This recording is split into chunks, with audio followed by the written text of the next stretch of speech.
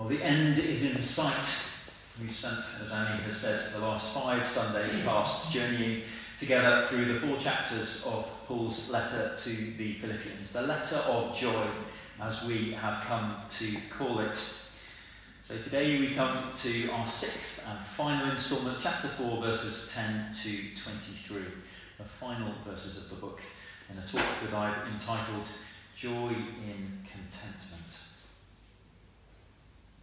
I'd like to start by introducing you all to an extraordinary individual who maybe a few of you have heard of, and perhaps even fewer know a little bit about. I have to say that I've always found the name a bit of a struggle, his name a bit of a struggle to get past, because it conjures up in my mind an image of some sort of mythical beast, half parrot, half fish, because the name of the man in question is Polycarp. Polycarp was a bishop in the 2nd century of Smyrna in modern-day Turkey. And it's believed that he was a personal disciple of the Apostle John, who, of course, wrote the 4th Gospel. So he had a remarkably close spiritual lineage, if you like, to the person of Jesus. He was a man of great integrity. He was instrumental in the growth of the early church, but what especially marks him out is the manner of his death. Polycarp was arrested on the orders of a Roman governor, a Roman proconsul. He was accused, not surprisingly, given that he was a bishop, of being a Christian.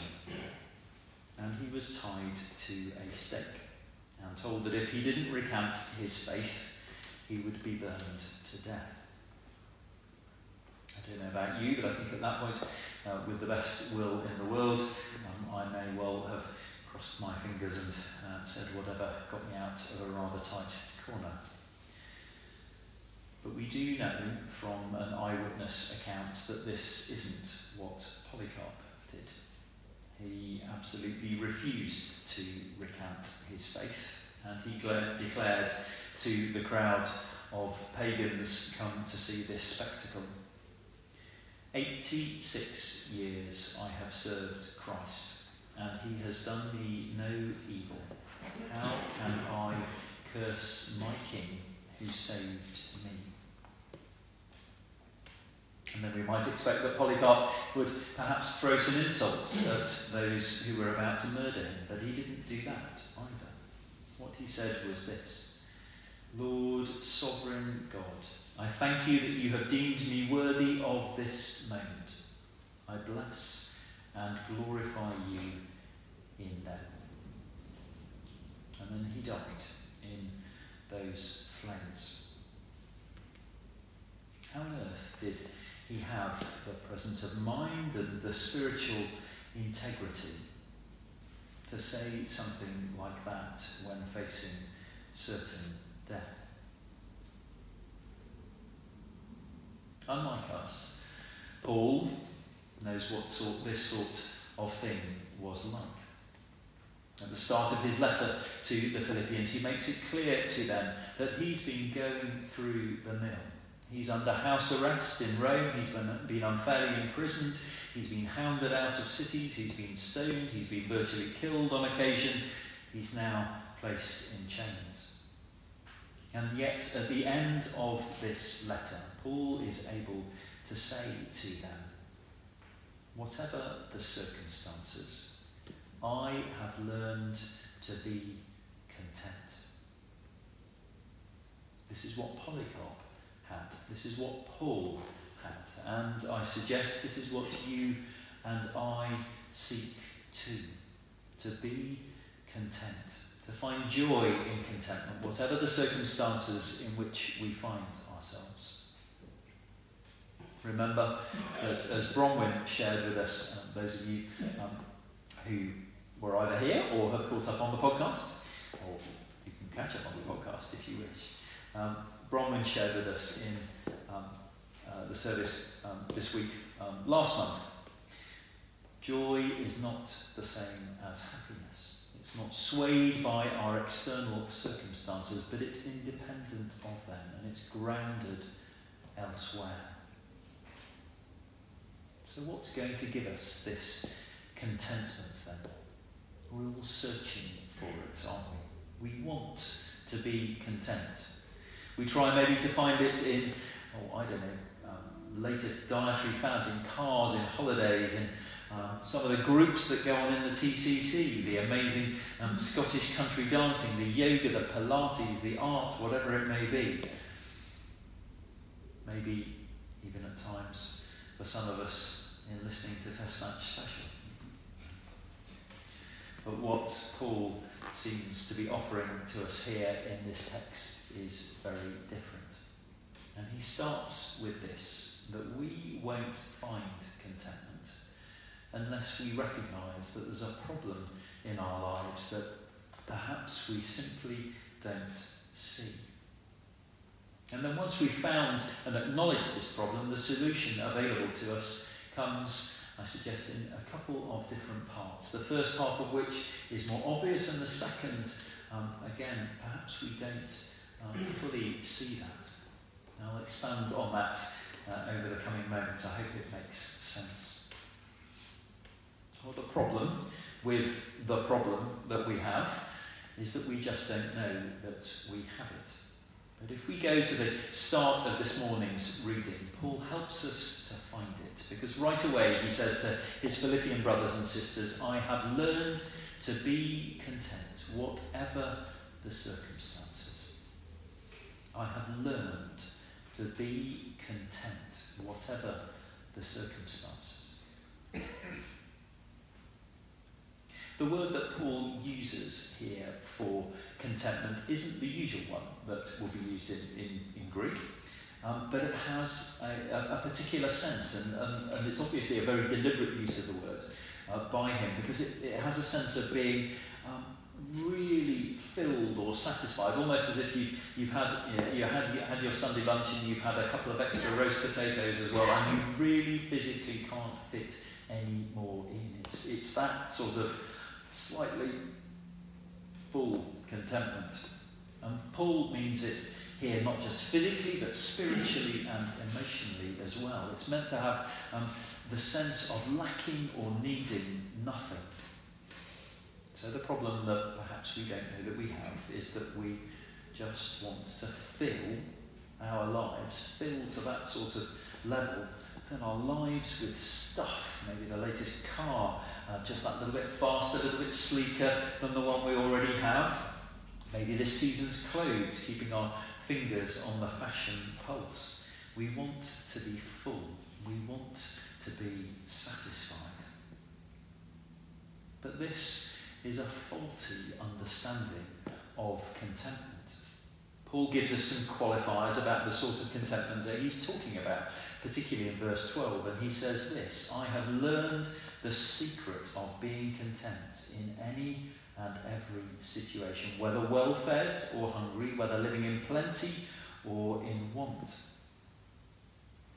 I think that most of us would think that contentment is achieved in the meeting of a lack of something that we want, a sort of filling in of a hole that we need or we think we need to fill. If we all think back to our childhoods, maybe it's the happiness that comes with the receiving of that Christmas toy we've been going on about to our parents for months and months and months. But that's not contentment, because, as we all know, we've all experienced, after a few days, the lustre of that present wears off, we become bored with it, and we want another one. We move on to something different, or move on to another hole to be filled. It opens up, waiting to be filled in that way. It's a momentary sort of high. It's just like the eating of a delicious slice of cake from last weekend's Watton Dog Show, or the Aslockton Coffee Shop next Friday. The sugar rush gives us a fantastic boost. It makes us feel as though we can take on anything, and then all the carbohydrates wear off as quickly as they came, and we're left crashing and more tired and feeling more empty than before. So Paul is saying that when we get what we want in those times of plenty, there's a real skill that's needed to be content in those moments. Because we've got a huge tendency to throw our hope and our joy into things, to try and make these things the basis of our contentment, the centre of our lives. There's almost a sort of psychological principle behind it, that whenever we achieve a particular level, there's always something additional that we want. It's like one of those video games, isn't it, where you go on to level 2, level 3, level 4, and there's always another one. John D. Rockefeller, who is generally considered, if you sort of marry up all of the values of money at the time everyone has existed, he's generally considered to be the richest man of all time. When asked how much money is enough money, he famously replied, just a little bit more. If you like, the needle always keeps on moving that little bit further round the dial. So this is a problem that we don't even realise maybe is a problem, because we'll never find contentment in all of those ups and the downs unless we're able to back away from engaging our hearts in things, more importantly in the plenty than in the want. So if this is the problem, what's the solution? Well, there's a first part to the solution that I think maybe is relatively obvious, and the second part is perhaps a bit more hidden. The obvious part first. Let's look at what St. Paul says about this in verse 13 of our reading. He says, I can do all this through him who gives me strength. That's possibly one of the most misquoted or misapplied verses in the entire Bible, because people think it can relate to anything at all that they need strength to overcome, any challenge that they've got. Through him who gives me strength, I can do all of this, whatever that this may be. But it's not a general phrase. And to take it as such is to take it out of context. It specifically talks about, I can do all this, of which the all this is being content. So Paul is saying that I can always be content through him who gives me strength. That implies, Paul tells us, that we need strength in some way in order that we can attain contentment in our lives. So when good things happen, when we do receive that amazing Christmas present, it takes strength for us not to place all our hopes and our desires in that thing, or indeed to keep on pursuing the next and then the next and then the next. It takes strength. It takes the slightly surprising, I always think, gift of the Holy Spirit from the list of those gifts in chapter 5 of Galatians. The slightly surprising gift of self-control. It takes strength not to keep pushing on to the next thing, perhaps especially since so much of today's narrative of life is based on precisely such language. When I'm with the two primary schools in our parishes, there's lots of language in those environments, as there is reflected in social media, about shooting for the stars and be the best person you can be, the best child you can be, follow your heart, pursue your dreams, and you will, according to the world's view, find happiness if you throw yourself into this pursuit of stuff, of things, of the next thing. In a way, there was a group of ancient philosophers who found an answer to this most modern of problems. Their name finds its way into our modern language too, in a slightly different sense. These Stoics based their approach to life entirely around avoiding all of these sorts of things. They withdrew from much of life as a means of self-protection. If I can update it into the words of Disney's Frozen, many of whom you'll probably have seen. Elsa there is told to conceal and don't feel her special power that she has of freezing stuff. She keeps it hidden from everyone so that she doesn't have the consequences of that. But to do that, as she finds, is if we want to keep ourselves from everything out there, if we want to avoid falling into the trap of trying to find our contentment in stuff, and we withdraw from the world, we not only keep our hearts unbroken, but we lock them away. They become hardened, they become impenetrable. We remove from them any possibility of joy. That's not a solution. So what is the second part of the solution to the problem that Paul identifies, this secret to which he refers in verse 12 that connects with the strength that he's already named? Well, Paul says this secret is learned. It's hard to acquire. It's not something that you simply get overnight. You don't wake up the next morning and think, oh, right, got that secret. And then in verse 19, he goes on to say this: "And my God will meet all your needs according to the riches of his glory in Christ Jesus." My God will meet all your needs according to the riches of his glory in Christ Jesus. He doesn't say God will meet all your needs, period. Because all of my needs, all of the stuff that I want, as we've just seen, doesn't fulfill.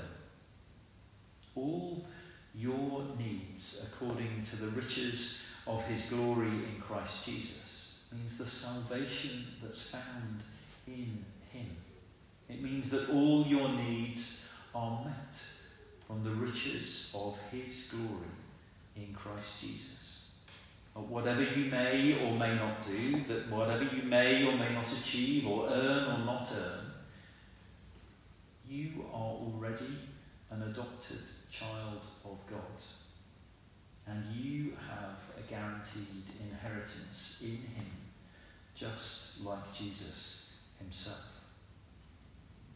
In Christ Jesus, in Christ, means that our Heavenly Father delights in each one of you and in me just as much as he delights in Jesus himself. In Christ means that we can find deep joy in contentment, no matter what the circumstances are that we find ourselves in, because we are grounded in Christ. And the strength that Paul identifies as a crucial element of this is not only to help us refrain from placing our trust in the stuff that can't satisfy, but it's also to help us rejoice in the one true treasure that's found in Christ, whether that's in times of happiness and celebration or the moments of trial and difficulty and pain in life, which are often where, strangely, surprisingly, God's most profound love and comfort and peace and even joy is encountered. I'm going to draw us to a close by looking very briefly at what Jesus said himself about such things in Luke chapter 10. In that chapter, Jesus sends out the 72, as they are known. He has the 12 disciples, and then there's his sort of inner ring, and then there's another ring of those who are next closest to him, who spend lots of time with him, but are not the core 12 disciples. And Jesus sends out the 72 to go ahead of him into every town and village that he is about to visit. And he tells them to go and minister in those villages. And we read that these 72 returned with joy. And they said to Jesus, "Lord, even the demons submit to us in your name." An extraordinary thing, being sent out, and that is the ministry that they, in Jesus' name, are able to carry out to those communities. But Jesus replies to them, as follows. Do not rejoice that the spirits submit to you, but rejoice that your names are written in heaven. He's not saying that they can't celebrate that they have driven out these demons from those who've been afflicted by them. They clearly can do that. There's so much to celebrate in that. But like our contemporary examples, if these 72 were to find their joy in what they've managed to do, then when maybe the next time Jesus sends them out, they're unable to heal the sick. They're unable maybe to cast out those evil spirits. Their bubble might burst. They would go on striving and striving and striving for the next one, trying to fill that hole, trying to fill that need maybe to go one better, to do more. Rather, Jesus tells them that they should rejoice that their names are written in heaven. Do you know that when you go out from here today, that you are, so to speak, already in? You are already in Christ. You are already, or you have already, your names written in heaven. Do you meditate on that fact, on that knowledge? Do you worship the Lord for that? That in Christ, like Polycarp and like Paul, you've already been given the joy in contentment that comes from knowing in your heart that your name is written with that of Jesus in heaven. That your identity is in Christ, the one who set his heart on you, who rejoices in you, in each one of you, before you ever have rejoiced in him, who has loved you before you ever began to love him. Jesus has set his heart on you. Will you set your heart on him? Because that's where joy in contentment. As Bronwyn first told us, Jesus first, O others next, why yourself last. That J-O-Y, joy in contentment, whatever our circumstances, truly comes from. In the joyful name of Jesus Christ, we pray.